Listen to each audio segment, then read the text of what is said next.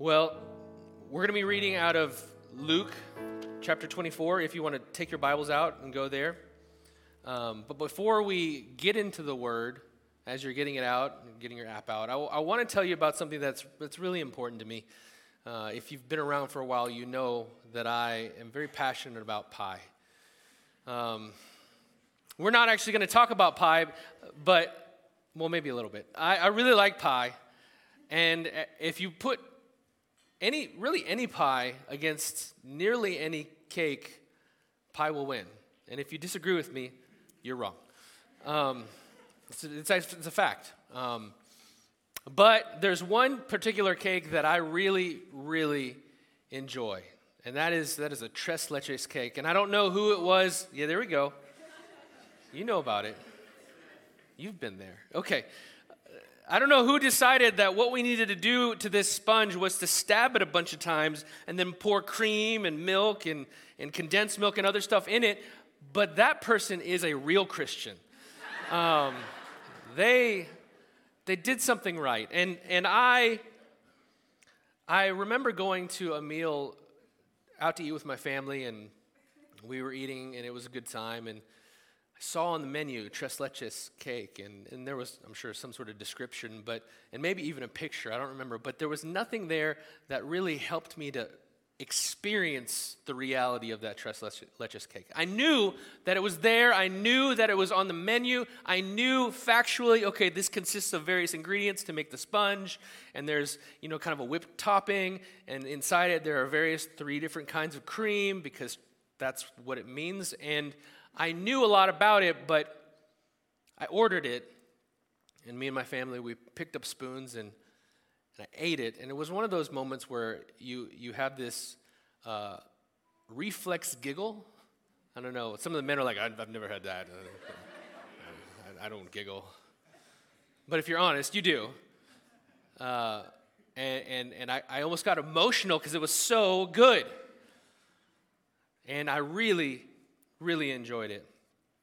And the point I want to make is that when it comes to Jesus, we don't just want to know about him. We don't just want to know kind of some descriptions. I think many of us come to church expecting to receive some descriptions. We kind of catalog it in our minds, and we say, well, that's well enough. When what I want to encourage you is that God's desire is not that you would have descriptions, but that you'd have an experience of the reality of Jesus Christ. That he wouldn't be a distant historical figure that you learn about and you kind of shelf that on the shelf of your mind in the same way that you might study about Lincoln and learn about some of the things that he did and say, well, that's information that'll be helpful for my life. That's good to know. But no, he wants to enter into your reality today.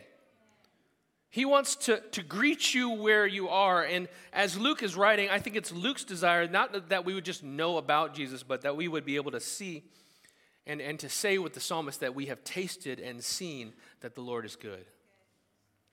So we're going to read out of Luke chapter 24. I'm going to read, and I'd like you to stand with me in reverence to the word as we read together. Again, I'll read out loud, and you can follow along. Luke 24, verses 13 through 35. That very day, 2 of them were going to a village named Emmaus, about 7 miles from Jerusalem, and they were talking with each other about all these things that had happened.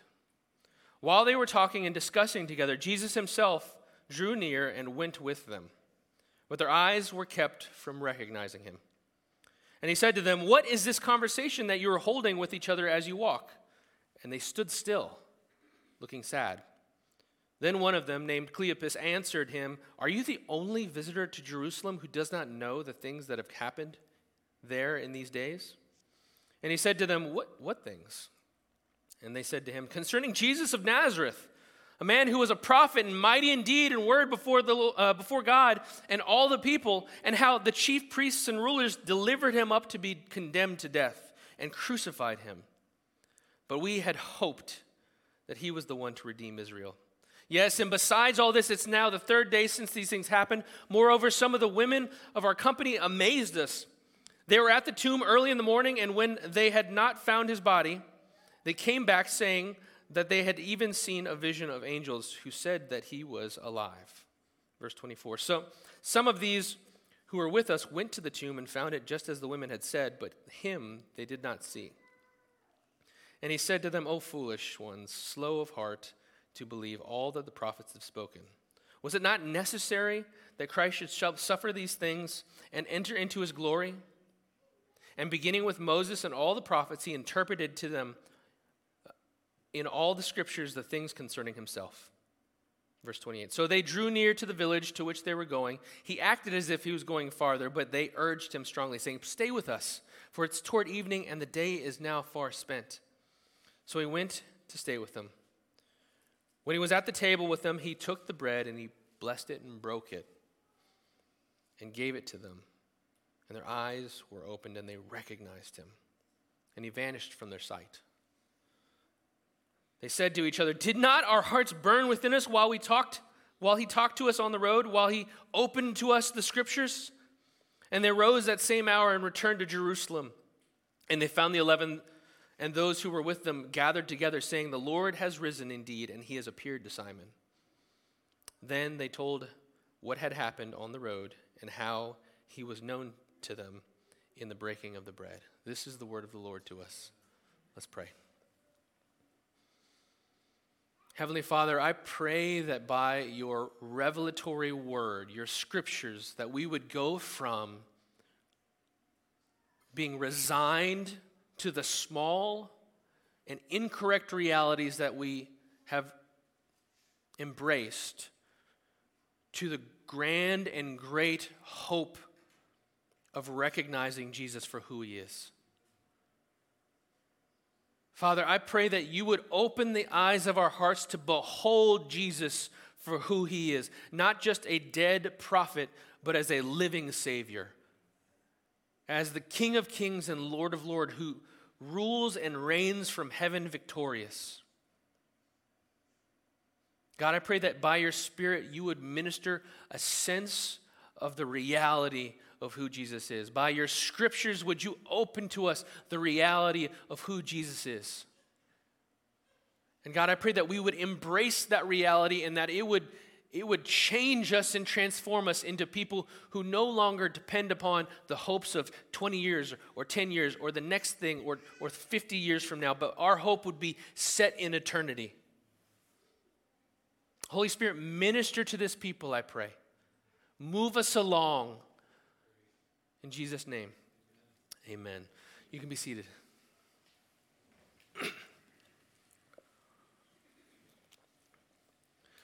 Luke is writing this gospel. This is the gospel according to Luke. And if you go to chapter 1, you see that he's writing to this person. We don't know exactly who it is. It's a person, maybe a group of people named Theophilus. It says, Inasmuch as has been undertaken to compile a narrative of the things that have been accomplished among us, talking about the ministry of Jesus Christ, just as those who from the beginning were eyewitnesses and ministers of the word have delivered them to us, it seemed good to me also, having followed all things closely for some time past, to write an orderly account for you, O most excellent Theophilus, that you might have certainty concerning the things you have been taught. He wants us to have certainty concerning the things about Jesus Christ. And I'm looking around and I recognize that some of you've come to church not because you have certainty or you want certainty, but because that's what your mama told you to do. And every Easter, every Christmas, maybe every now and again when you start to feel a little bit bad, you go to church, you kind of clean yourself off, you hear a sermon, you sing some songs, or you watch other people sing songs in order to feel better. And I want to tell you that as we look at this word, Luke's goal is not to just make you feel better because you're here. His goal is to help you have certainty about who Jesus Christ is. And at that point, you have to make a decision of what you want to do in response to who he is. Luke wants us to go from resignation through his revelation into recognition. We see on the road to Emmaus that these two individuals go from being resigned to the reality that they had embraced through Jesus' revelation, specifically in his word, laying a foundation and a pathway in order that they might receive a real recognition of who Jesus is. So let's talk about resignation. These were two individuals who were trying to regroup. It says in verse 13 that very day, two of them were going to the village. That very day, if we go back a verse, is the very day that these women went to the tomb and Peter went afterwards. Peter rose, it says in verse 12, and ran to the tomb because that's what Peter does. He's impetuous and he's always running. He stooped down and looked into the tomb and saw the linen cloths by themselves, and he went home marveling at what had happened. And then it says that very day. These two individuals, they were trying to regroup. They were confused. You have to imagine, if you don't know where this falls in the storyline, a few days before, this guy, Jesus, that they had been following, that they had kind of devoted their lives to, that they had entrusted themselves and their future to, has gotten arrested, beaten, and executed. I mean, can you imagine joining a nonprofit that's intended to change the world, only to find out that the leader of that nonprofit is convicted as a criminal and executed? And then 3 days later, you find this weird thing that his tomb or his coffin, the place where he's supposed to lay, is empty. What is going on? They're confused. Not only are they confused, they've lost hope. Jesus begins this conversation. Hey guys, what are y'all talking about? What are you talking about? And you can, the Bible's ironic. As a side note, if you get bored with the Bible, if you'll just pause for a second, this is funny. They are talking to Jesus and informing Jesus about Jesus. It's like when you're a parent and you ask the kid, they broke the jar, and you're like, Billy, what happened? And Billy begins to unravel a story, and you're like, okay, because you already know what happened. Now, in that case, they were lying. In this case, they're telling the truth. Anyways, we'll talk about that later. So Jesus says, what's happening? And they stop. They're sad, they're confused, and they look at him, and are you an alien? And this would be the equivalent of September 12th, 2001, being in New York and asking someone, hey, what's all the hubbub about? You'd be like, are you from space? You don't know what's going on. They're confused by this, and they've lost hope. In verse 21, it says that we had hoped. They begin to explain. He asked what things have been going on, and he said, Cleopas says, concerning Jesus of Nazareth, a man who was a prophet, mighty in deed and word before God and all the people. In their mind, he was just a prophet. They had resigned to him being a prophet because prophets die. God doesn't die. They go on, and how our chief priests and rulers had delivered him up to be condemned to death and crucified. But we had hoped that he was the one to redeem Israel. They had a hope that was now broken. They had lost hope. Have you lost hope? Now, the thing about this is that Jesus has a bigger hope that he's going to draw them into. They had hoped that God would redeem Israel, and that's a legitimate hope. From Exodus, we see that God was a God who really from Genesis, he would gather a people to himself. These would be his people. And then when things went poorly, he would redeem them. And the whole book of Exodus is about God what? Redeeming the people. Taking them from slavery into freedom. Redeeming them. Purchasing them. Saving them. And throughout the Old Testament, we see that the people of Israel were constantly being called back by God. They would go into exile and then they would come back and God would redeem his people. This was a fair expectation and hope. In Psalm 119, we hear an echo of this. Verse 9, he sent redemption to his people. He has commanded his covenant forever. How holy and awesome is his name. Or Psalm 130.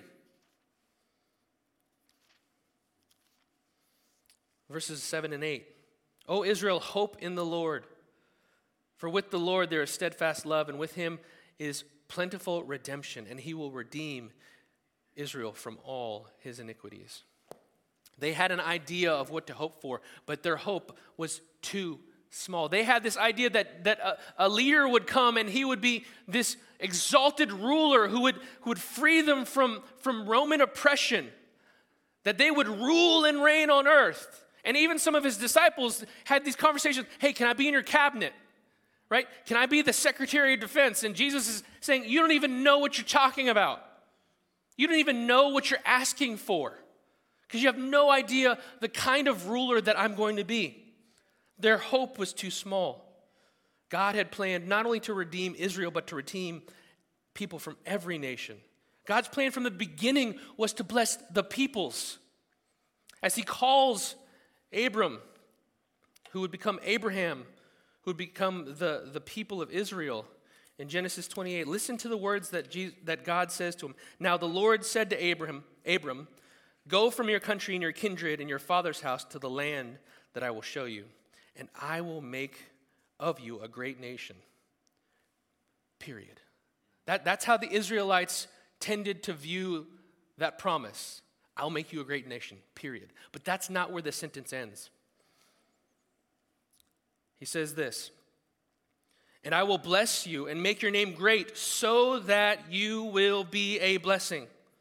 I will bless those who bless you, and him who dishonors you I will curse, and in you all the families of the earth shall be blessed. Christian, if you're in this room and you have faith in Jesus Christ, you are saved not just so that you don't have to go to hell. Salvation is not a get out of hell free card. You have been saved in order to invite others into that salvation. You have been called in order to call others to Jesus Christ himself. The Israelites were never intended to be redeemed, period. There was a redemption for the sake of the nations, for the sake of the peoples of the world, and his plan and his purpose, it was greater than their hope. God has a plan to bless you, but it doesn't terminate with you. And it probably doesn't look like the kind of blessing you might expect. C.S. Lewis, in one of his most famous quotes, talks about the way that we pursue things that we hope for and how small those things are. In his book, The Weight of Glory, he says, if we consider the unblushing promises of reward and the staggering natures of reward promised in the Gospels, it would seem that our Lord finds our desires not too strong, but too weak. We are half-hearted creatures fooling around with drink and sex and ambition when infinite joy is offered to us. And he makes this comparison like an ignorant child who wants to go making mud pies in the slums because he cannot imagine what is meant by the offer of a holiday at the sea. You hear what he's saying? We're so happy to mess around with our own dirt and junk and mess when God is beckoning us to go see the glory of the sea. He finishes and says, we are far too easily pleased. Some of you, you've come here and in the back of your mind, you're hoping for a little bit more hope. Maybe just a token of more hope. In your marriage, you just a life hack. Just let me walk away and have the pastor tell me just something that can make me bear it through the next week. Some of you, you've come here and you're thinking about your kids and you're just saying, can I just have just a little bit more, just a tiny little bit more, just a little tweak, something that can make this sustainable till I figure out the next thing. Some of you, you're looking at your life and you're so focused on here and now and tomorrow and the next day and the things that bring you pleasure and joy and satisfaction in this moment that you wouldn't even begin to think about what it could look like to experience eternity. God has a bigger hope for you. Now, these men, they were blind. These two individuals were blind. They had heard the testimony of the women who were at the tombs, and they were amazed, but they didn't believe that Jesus had risen. Listen to the other words. He says in verse 22, moreover, some of the women of our company amazed us. They were at the tomb early in the morning, and when they had not found his body, they came back saying that they had even seen visions of an angel, or a vision of angels, who said that he was alive, talking about Jesus. Some of those who were with us went to the tomb and found it, as the woman had said, but him they did not see. They didn't see Jesus. They saw this angel, and they come back and report it, and they're amazed. Well, that sounds fantastic. That is fantastical. That's dynamic, but they didn't believe him. They didn't believe them. But Jesus planned to change their resignation to recognition. But first, he had to pave the way through his own personal revelation. When I use the term revelation, I'm speaking of Scripture. So Jesus gives them a mini VBS. Okay. VBS is Vacation Bible School. I grew up in a Baptist context, and it was, now it's kind of like free babysitting for a week, apparently, but Vacation Bible School. It was Sunday school? Okay.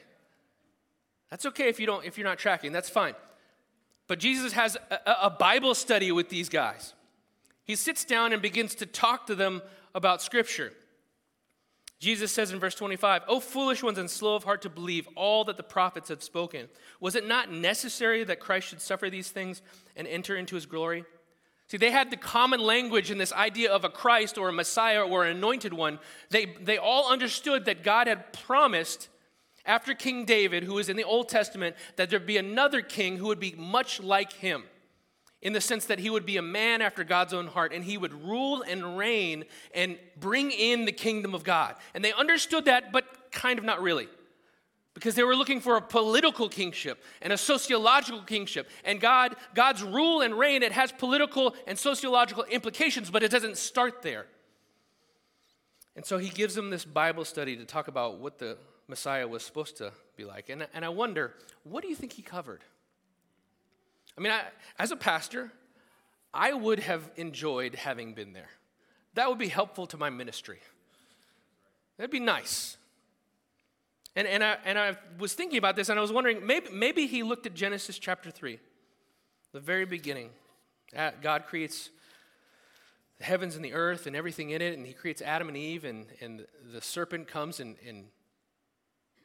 invites them into temptation, and they sin. And we see in chapter 3 that God is putting curses on these individuals and because of their sin. But he says this. He says to the serpent in verse 15, "I will put enmity, I will make enemies of you and the woman between your offspring and her offspring. Her offspring shall bruise your head, and you shall bruise his heel." Maybe he was saying, you know what? In the beginning, you remember that? The Christ had to be bruised in the heel, but he was going to crush the serpent and the work of the serpent. Maybe he looked at Isaiah chapter 7. Probably he looked at a lot of Isaiah. Maybe he looked at Isaiah chapter 7, and he said, "Therefore the Lord himself will give you a sign. Behold, the virgin shall conceive and bear a son, and he shall call his name Emmanuel. He shall eat curds and honey when he knows how to refuse evil and choose good." Maybe it was chapter 9, where he says, "Unto us a child is born, and a son is given, and the government shall be upon his shoulders, and his name shall be called Wonderful Counselor, Mighty God, Everlasting Father, Prince of Peace. Of the increase of his government and of peace there will be no end, and on the throne of David," that Messiah peace, "and over his kingdom to establish it and uphold it with justice and righteousness from this time forth and evermore." Maybe it was Psalm 22. We heard these words on Friday at our Good Friday service. Jesus speaks the first line, my God, why have you forsaken me? Why are you so far from saving me from the words of my groaning? Oh my God, I cry out by day, but you do not hear. You do not answer, and by night, but I find no rest. Yet you are holy, enthroned on the praises of Israel. In you our fathers trusted, and they trusted, and you delivered them. To you they cried and were rescued. In you they trusted and were not put to shame. But I am a worm, not a man, scorned by mankind and despised by the people. All who see me mock me.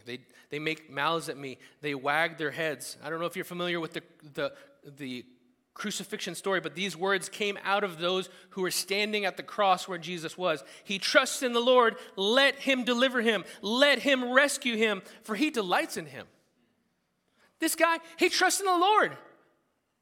Why doesn't God take him off the cross if he's such a big deal? The Christ had to suffer. Maybe he looked at Micah chapter 5, verse 2. But you, O Bethlehem, who are too little to be among the clans of Judah, from you shall come forth for me one who is to be the ruler of Israel, whose coming forth is from old, from ancient of days. Maybe it was back in Isaiah 53.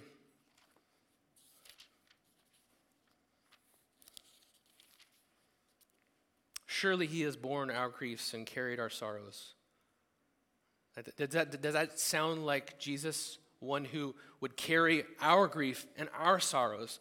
Yet we esteemed him stricken, smitten by God. We looked at him and said, surely he's cursed by God. But he was wounded not for his transgressions, but for my transgressions. He was crushed for my iniquities. That word means the twistedness of my own soul. He paid the price for that. Upon him was the chastisement or the punishment that brought me peace. And with his stripes, and we're not talking about a shirt, we're talking about the stripes on the back that came from a whip, we are healed. All we like sheep have gone astray. We've turned everyone to his own way, and the Lord has laid upon him the iniquity of us all.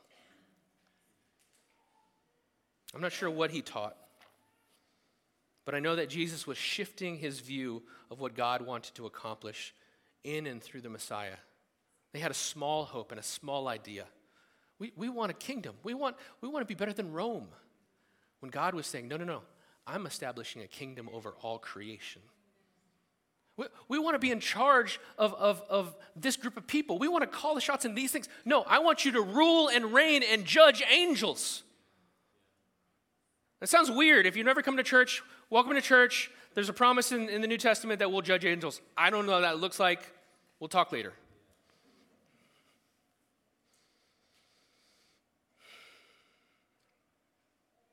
Do you want to know Jesus? The Bible is about Jesus. You know, one of the reasons that we don't read the Bible is because we think that the Bible is an encyclopedia. Now, it is encyclopedic in terms of, like, it's a lot. It's a lot of books, a lot of pages, a lot of notes, a lot of weird things in the middle. So I can understand if you're like, I don't know. But the problem is, if you come to the Bible and just assume it's an encyclopedia, then you're going to treat it like an encyclopedia. And what do we do with encyclopedias? We get the information we need, and then we put it back, or we just close the window. No one owns them. You remember Encyclopedia Britannica? Like the whole set? Yeah. And Wikipedia is like, we did it better.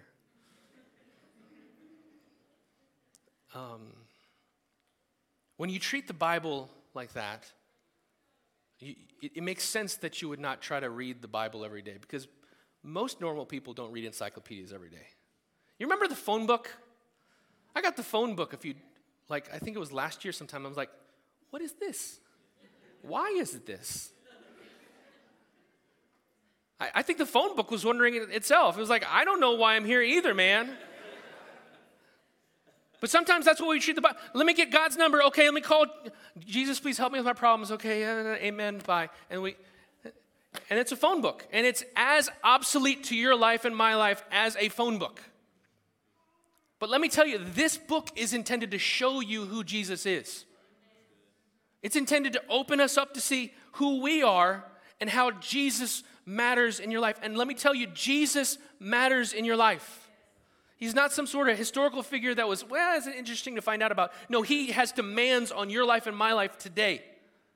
You were not made to live 80 years and then nothing. One day you will face Jesus. I say that to you as someone who is responsible to at least encourage you in that direction. You are going to face Jesus, whether you want to or not, whether you agree with me or not. Jesus was paving the way to recognition, but his Bible study went so long that it was time for dinner. It says, so they drew near to the village to which they were going, and he acted as if he was going a little further. As I was thinking about this, I was thinking about in college, as a young college student, you maybe hang out with your parents or other, more mature adults who have, jobs and money, yes. And they'd invite you out to eat, and you're like, oh yeah, I'd love to meet you, go out to eat with you. And they're like, I'll pay. And you'd have what I'd call the college no, which is like, that's the first no. Like, oh, come out to eat, I'll pay for you. And then you're like, that's okay. It's the polite, don't. But the second they say, no, seriously, okay, fine, I'm there. And I'm buying dessert. It's going to be trust suches. Okay. Jesus, he walks and he's like, I'm going to go. And like, no, come on, let's have dinner. Says, okay. And he sits down, and we go from resignation through revelation to this moment of recognition. The guys want to show him hospitality, and they sit down to eat, and Jesus takes the bread. It says in verse 30, when he was at the table with them, he took the bread and blessed it and broke it and gave it to them. And it was in that moment that they were like, I get it. And I wonder how many times they'd eaten a meal with him. Again, this is ironic. It's Jesus. They're asking Jesus to ask God to bless the food. Maybe they were there with the 5,000 who'd been fed. Maybe they saw Jesus taking the little boy's meal and bless the food and break it. And maybe they had been in that collection of people. Maybe they were there when he celebrated Passover with them, where they took the food and he blessed it, and they passed out the unleavened bread. Maybe they were even there at the Last Supper. Who knows? But there's something about this moment, this visceral moment, where it clicks. You ever have those moments in your life where you say something or you do something, and then all of a sudden you're like, I am my dad, or I am my mom. As I've gotten older, I look in the mirror and I'm like, oh, it's my dad. Not necessarily positively or negatively, just kind of surprised. Because I remember when I was a kid, my dad was old. And so now I'm looking and I'm old. I hear myself talk and say things, and what was that? I tell my kids to stop cutting up. That's not... No one says that. I think my dad said it. I don't know. But you have these moments where the relationship that you've had with these people, it rubs off in such a way that there's a visceral response in these moments. Spouses, you understand this. If you've been married long enough, you have these moments where you're talking and it's like different conversation or different back and forth, and then you both say the same thing. And you're like, let's get such as. And you're like, we're married, And you have we have the same mind. We're thinking the same thoughts. Even to the point that you're away from your spouse and you're like, I know what she would think in this moment. I know what he would think of this moment. So here these guys are, disciples of Jesus, and they have this breaking bread moment, and they realize, hey, this is him. They recognize him, and it says Jesus vanishes, right? He does his thing, and he's like, bye, guys. And they said to each other, did not our hearts burn within us while he talked to us on the road, while he opened up the scriptures? That's a good way of describing when God is at work in your heart. You hear scripture, and all of a sudden there's a burning. There's a sense of, there's something I got to do here. There's a motivation. There's energy flowing. There's grace. There's transformation. Something's happening. That's the kind of thing that God wants to do in your life. They recognized him.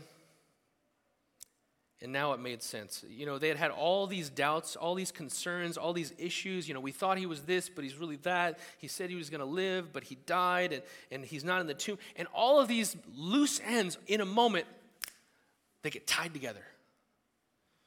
And they rose the same hour and returned to Jerusalem. And they found the 11, and those who were with them gathered together, saying, "The Lord is risen indeed, and he's appeared to Simon." And Simon's like, "I know, that's what I said." Then they told what had happened on the road, how he was known to them in the breaking of the bread. They recognized that Jesus was alive. They went from being resigned to losing the little hopes to God taking them through his revelation to prepare the way for them to recognize who he is, to really apprehend, not just, okay, Jesus, he's an important guy. No, but he's my Savior. Where are you in this process today? That's my question for you. Where are you in this process? Are you over here kind of resigned to the little things in your life, the little hopes, Pastor, that's all well and good. I'm so glad Jesus is, but can you just tell me how to do a little bit better, how to be a better person, more moral, how to have a better marriage, how to get my children to do what I want them to do? Really, I just want behavioral modification and manipulation. Can you do that for me, Jesus?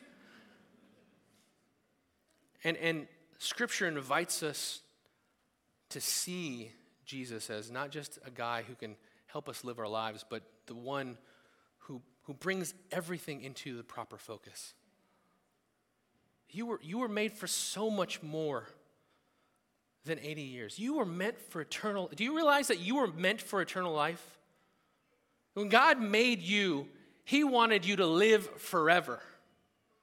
That was the design of humanity, for humanity to live forever with him in fellowship. The Bible talks about having fullness of joy in his presence. I'm not sure what that means, but it sounds awesome. It sounds a little bit better than going to Chuck E. Cheese with your kids. Right? It sounds better than eating a delicious dessert. Fullness of joy. That's what you were made for, not just like a little bit of joy. Do you remember what C.S. Lewis said? We're so satisfied with what little we can get when he's saying, I have so much more for you. But you and I are separated from God and the joy that he offers because of the debt that we owe. Your sin and my sin, your disobedience to God, my disobedience to God, your unwillingness to follow him separates us from him. And Jesus came and died and rose from the dead so that anyone who would trust in him would live forever and have the biggest hope that anyone can have.